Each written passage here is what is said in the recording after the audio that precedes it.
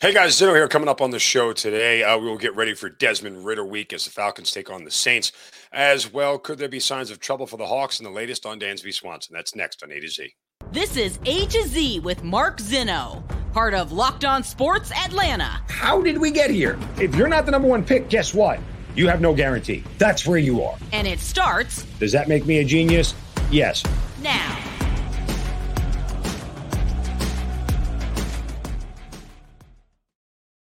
Good afternoon. Welcome to A to Z here on Locked On Sports Atlanta, where today I tell you the time is now. Welcome in. We are live here on a Monday. A to Z brought to you by our friends at Bet Online. Make sure you guys give us a follow on Twitter at Locked On ATL. Of course, I'm at Mark Zinno, MarkZinno.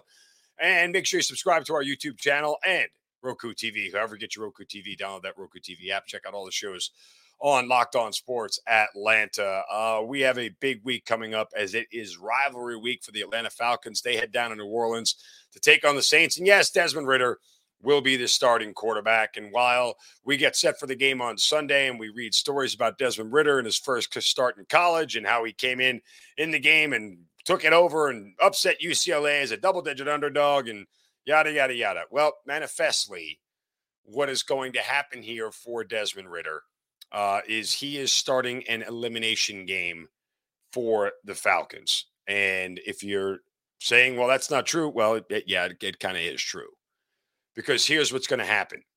And if you know tiebreakers in the NFL, forget being a game behind the Buccaneers at this point in time, because that's not really what is important. Right now, the Falcons sit at 5-8. They lose the head-to-head tiebreaker based off of division record to the Carolina Panthers. The Falcons are 1-3 in the division. The New Orleans Saints are 1-3 in the division. If the Saints end up winning this game coming up on Sunday, the Saints will be 5-9. The Falcons will be 5-9, and on the strength of a better division record, or better strength of a better head-to-head record, the New Orleans Saints would have a higher seeding than the Falcons.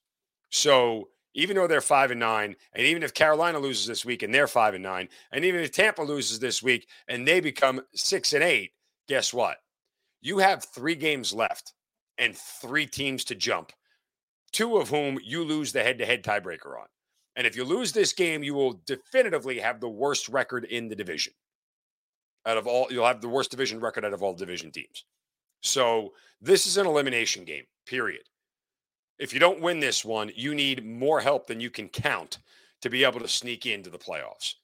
So you've put Desmond Ritter in this spot. And I don't blame Arthur Smith. I don't think that it has anything to do with it. I think Arthur Smith at this point in the back of his mind knows that this team is not going to the playoffs. And that's okay. I think this is about what he believes is best for the short-term and long-term future of this team. Does he believe that Desmond Ritter gives the Falcons the best chance to win now? Yes, he does. That's part of the reason why he's making this move. But the other part of it is like, well, it's time. Okay. We did the Marcus Mariota thing. We tried the experiment. We had enough time to get him ready, and we'll see what happens. Now, this ain't no easy task here. And here's the thing, guys. We talked about this last week when the unofficial announcement became official, and it'll become official today when Arthur Smith meets with the media and says it himself. So that's coming. But the thing to remember about this is that you're not here to evaluate Desmond Ritter based off of anything other than what you see on the field individually in 4 individual games. Don't get sucked into this trap of trying to find a trajectory of what he's going to do and what he's going to be over 4 games in one direction or the other. Whether that's a good trajectory or a bad trajectory, do not sit here and trying to connect these 4 individual events as something that you can extrapolate out over the next 2 or 3 seasons and whatever. It just doesn't work that way. Especially since when, we're all hoping Desmond Ritter can fix the passing game and you don't have an offensive line that can protect anybody. Ask Marcus Mariota how well the offensive line protects in pass protection. It doesn't. We know this. And that's okay. I think the game plan will be very, very simple for Desmond Ritter. I think it'll be very much one of those game plans where, we look at him and we try and figure out what he's going to be comfortable doing. I think they'll run as much as they ever have this year. I think they will try to keep him at a spot where he can get in trouble. And remember, oh, by the way, the Falcons really don't have any mismatches on the outside at all. I mean, if we can assume that Marcus Lattimore, if he's playing, I know that he's banged up, but um, let's just say you get big on big, best on best, and Lattimore goes against Drake London. Who's probably winning that one? Who knows? But there's not going to be a lot of options out there for him. And if that's the case, Arthur Smith's job is to try and limit his opportunities for mistakes. I think the Falcons will try to take a similar game plan as they did in week 1 against the Saints.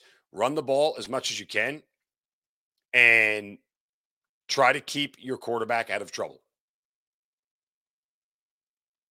But what we see from Desmond Ridder on Sunday should not have any grand, sort of determination on what you think he is and where he is. I don't even look at it in those terms. I hope to see some decent plays from Desmond Ridder. I hope to see some flashes where we get a sense that he understands and commands the offense. That's the biggest thing. And I said it last week too. Show me you can command the offense. Show me that you don't look nervous. Show me that you understand what to do situationally, when to throw the ball away, when not to force a bad throw, when it's okay to take a sack. Show me those things. Because I have to believe that from a talent perspective, the Falcons felt that Desmond Ridder had enough talent to be able to play the position a certain way that they wanted him to play it. And how much will he use his legs? How much will he run around? Who knows? I wouldn't call a ton of design runs for him at all. I would more likely let him take off if he wants to take off. And trust me, he'll have ample opportunities if he's dropping back to pass. But if I set the over-under at 19 and a half pass attempts, you think he's still going over? Because I don't. Unless they're trailing and they need to throw into the late in the third quarter, into the fourth quarter. That's the only way I see him exceeding that number. If this game is close and the Falcons are within one score for the most part of the game, yeah. Well, I would absolutely look at it and go, I think he'll be under 19 and a half pass attempts. I just do. I don't know that Arthur Smith would ever admit that he's going to water down the game plan or simplify it, but I think it'll be a very tight practice plan this week. We'll see. Again, Arthur Smith, indicated that he was doing extra work to get him ready for this moment in practicing, but that is a hostile environment he's walking into. Make no mistake about it. It's one of the toughest environments of football to play in, and Desmond Ridder is going to have to go do it, and he's going to have to make it work for himself. So while we're all excited to see what he has to offer, there's a lot on the line here for the Falcons, and I don't know if any of that's been explained to him, but they won't recover from losing this game if it happens. Now, if they win it and Tampa Bay, who plays Cincinnati this week, loses it, now all of a sudden the Falcons take on a whole different world at 6-8 and Tampa Bay 6-8. And look, whoever's winning this division isn't doing it with an above 500 record. That just is what it is. Tampa Bay ain't winning 3 of the next 4. They're not good enough to win 3 of the next 4. So if they go 2-2, they're 8-9. And they're going to host the playoff game, which is fine. That's okay. Don't be mad, folks, that a below 500 team hosts a playoff game. It's okay. They'll get beat regardless. But I'm just curious to see how quickly this game unfolds for Desmond Ridder and what he looks like going forward. We'll have all week long to discuss this, and we will ad nauseum, and we'll take quotes and sound bites and everything else and try to figure it out. When the game gets here on Sunday, we'll watch, and we'll see what it is. All right, need to get to a problem for the Atlanta Hawks. Also, a recap of an important event over the weekend. We'll do that in a minute. First, a word from our friends at betonline.net. Fastest and easiest way to check in on all your betting needs. You'll find all your favorite events and sports at the number one online source for odds, lines, and games. You can get news and reviews of every league, NFL, college football, bowl season, Major League Baseball, NBA, NHL, combat sports, esports, and even golf. BetOnline continues to be the top online resource for all your sports wagering information. From live in-game betting, scores, and podcasts, they have you covered. Head to BetOnline today or use your mobile device to learn more about the action happening today. BetOnline, where the game starts. Wanted to get to this before we get to the Hawks because they have another game against Memphis tonight. It was interesting. They got saved in overtime last night or the other night by AJ Griffin. But this is a situation over the weekend. Sorry, my hamster fell off the wheel as we were talking about the Atlanta Hawks. We don't want to talk about the Hawks. Stetson Bennett finishes fourth in the Heisman voting. And it's where we all thought he would finish. I don't think anybody really thought he was going to do better than that. Here's the thing. And there was a lot of back and forth, and I saw it on Twitter about, what people are calling hate for Stetson Bennett. I don't think there's any hate for Stetson Bennett, and people have accused me of hate for Stetson Bennett. I would tell you that it's not about hate for Stetson Bennett. It's literally about moving the goalposts for this award for one quarterback.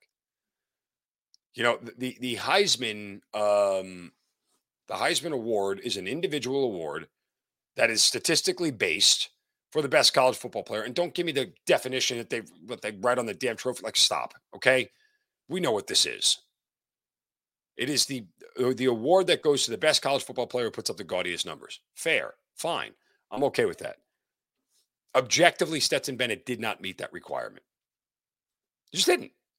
That's not hating. That's fact. He did not bring the numbers of all the guys there, and including Hendon Hooker, who wasn't there. Of all the guys who were there and Hendon Hooker, he had the least amount of stats out of all of them. And then you want to come back at me with, well, look what he did against ranked teams. I get that, but he has to play a full season.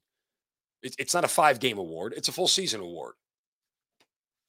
I'm glad he plays well against good opponents, but that's not what the award is about. That's moving the goalposts. That's changing the criteria for winning the award for one player. It's not a team award. It's not.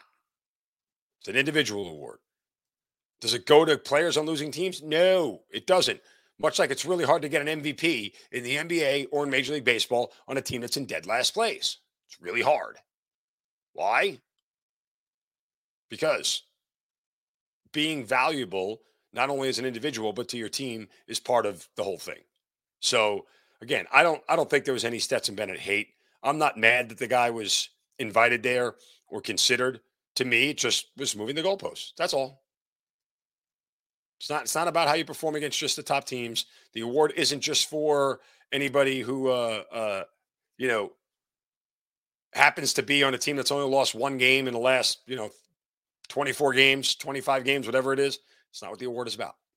It's an individual award that goes to the best player with the gaudiest stats. That's it. That's what it's all about. So, All right, let's move on here from Stetson Bennett to the Atlanta Hawks.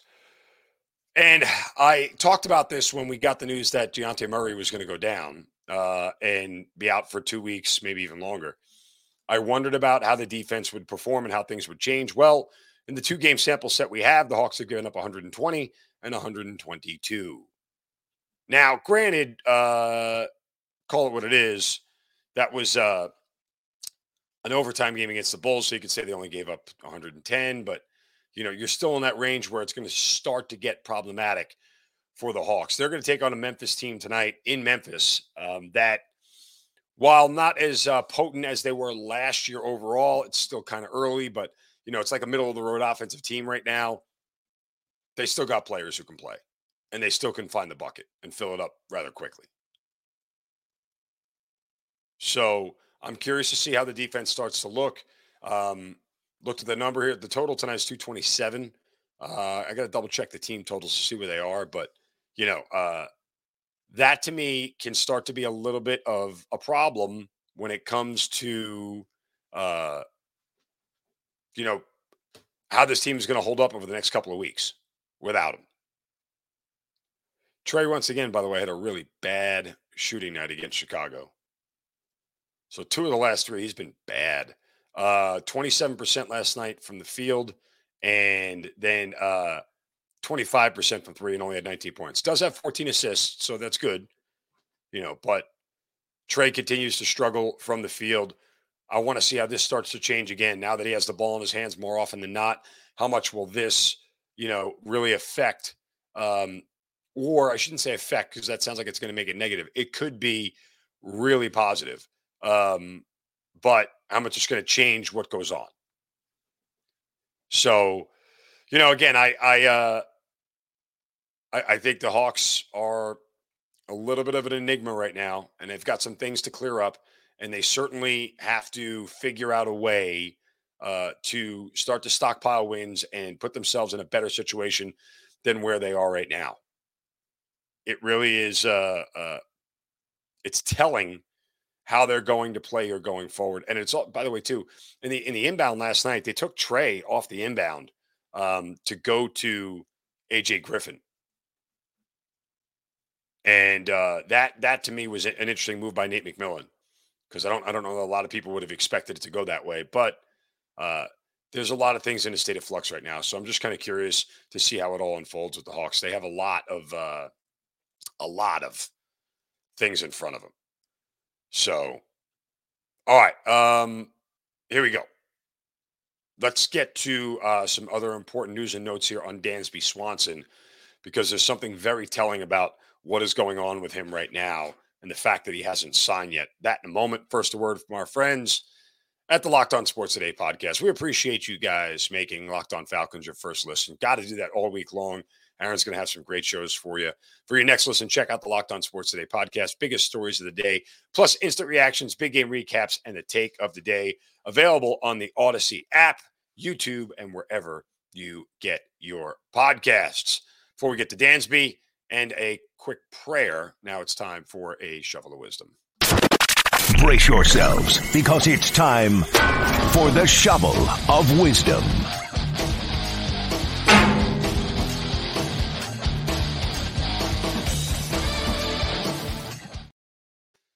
Every day, we got to set somebody straight for saying or doing something stupid. We do it right here. You can do so on my Twitter account at MarkZinno, MarkZinno. Just use the hashtag shovel of wisdom.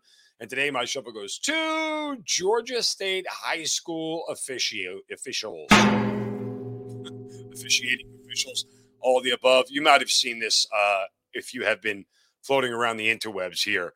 But the Georgia High School Association, GHSA championships for football were this weekend. And there was a game between Cedar Grove and Sandy Creek. There was under a minute left in the fourth quarter. Cedar Grove is a 17-14 lead. And in what may be one of the worst officiating calls I've ever seen, it was a 3rd and goal situation. Cedar Grove, again with the lead. Sandy Creek quarterback takes a snap out of like a shotgun pistol, runs the ball, and then clearly gets stopped very short of the goal line. In fact, tackled outside of the 1 yard line. And somehow, the official from the end, where they stand on the sideline, comes in with his arms raised up for a touchdown. It was an awful call. It was embarrassing. The fact that nobody fixed it was wrong. And look, I'm not saying definitively Cedar Grove would have won the game, because it would have been 4th down and they could have run another play and they could have gotten in. You just can't take the game away from kids on something like that where it was definitively not a touchdown. There was nothing. I mean, I've seen several different angles of it, not only the one from behind in the television angle, but the one from down the goal line. It wasn't close. And full disclosure, like, it took me a little while to figure out what the heck was happening when everybody was talking about it. I'm like, what's the deal? And oh yeah, they called that a touchdown. And I couldn't figure out why. And Cedar Grove players were beside themselves, as they should have been. They got jobbed. And it was really, really bad.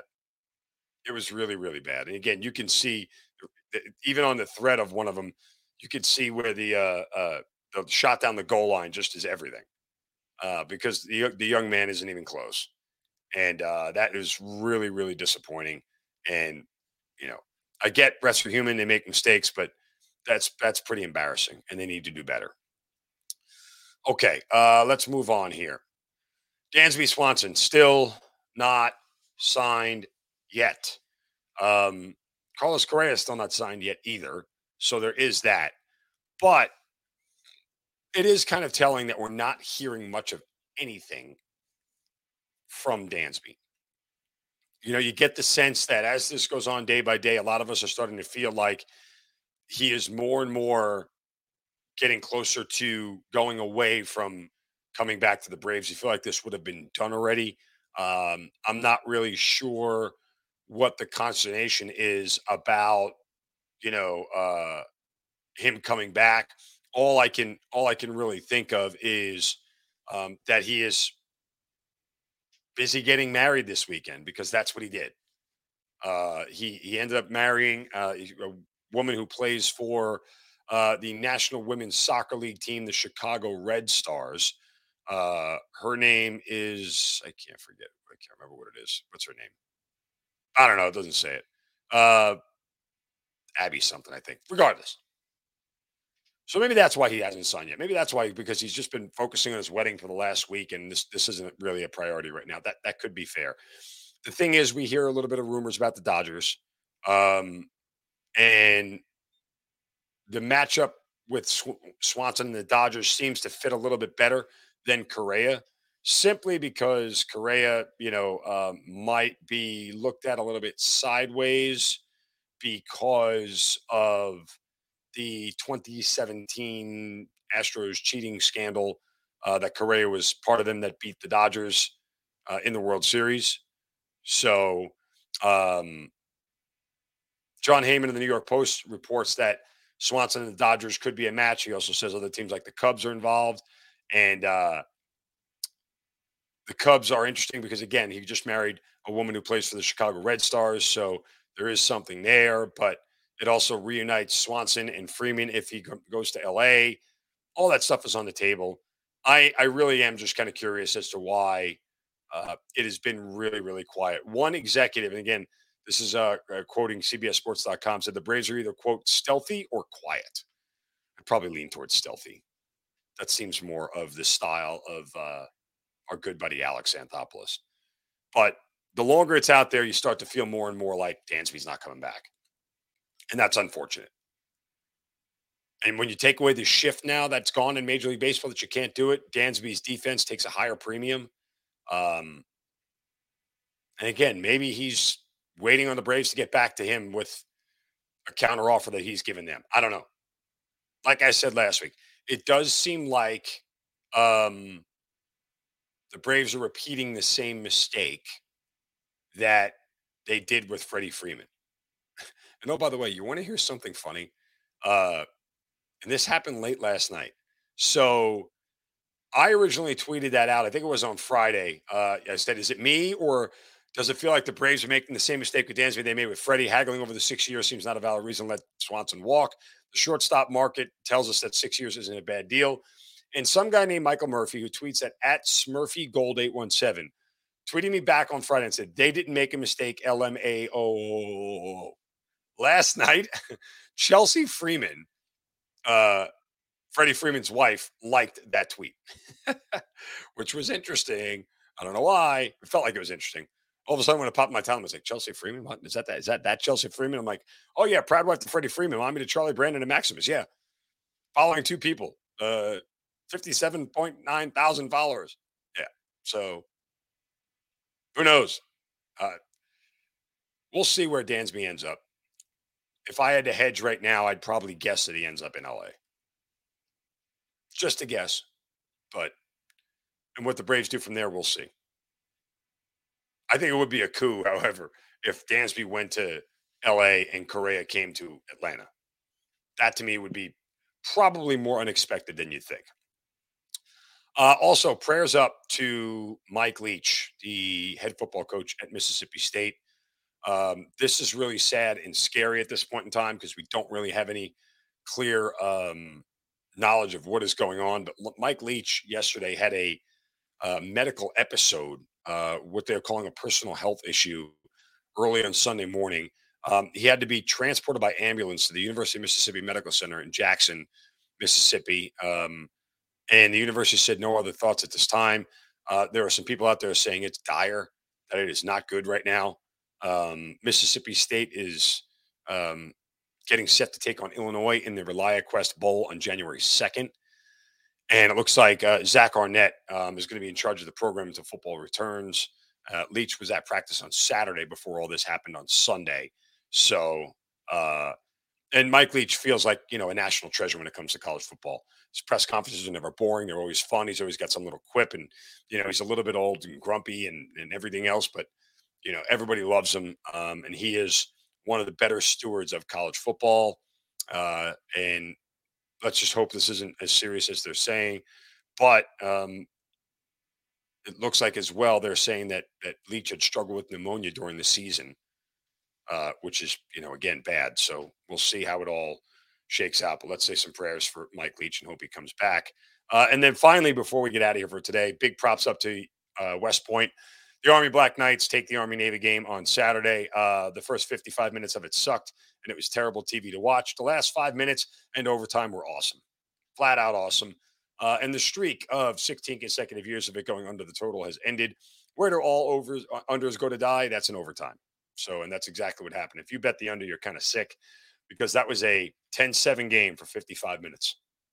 And you thought you were getting out of there with an under. No, overtime killed it. Flat out killed it. Want to appreciate and thank you guys for making Locked On Falcons your first listen. Big week for Locked On Falcons. Desmond Ridder starting at the quarterback for your next listen. Make sure you check out the Locked On Sports Today podcast. Biggest stories of the day, plus instant reactions, big game recaps, and the take of the day available on the Odyssey app, YouTube, and wherever you get your podcasts. We will be back tomorrow for a Tuesday edition of A to Z. Appreciate you guys joining me. Have a wonderful Monday. Don't take any crap from anybody. See ya.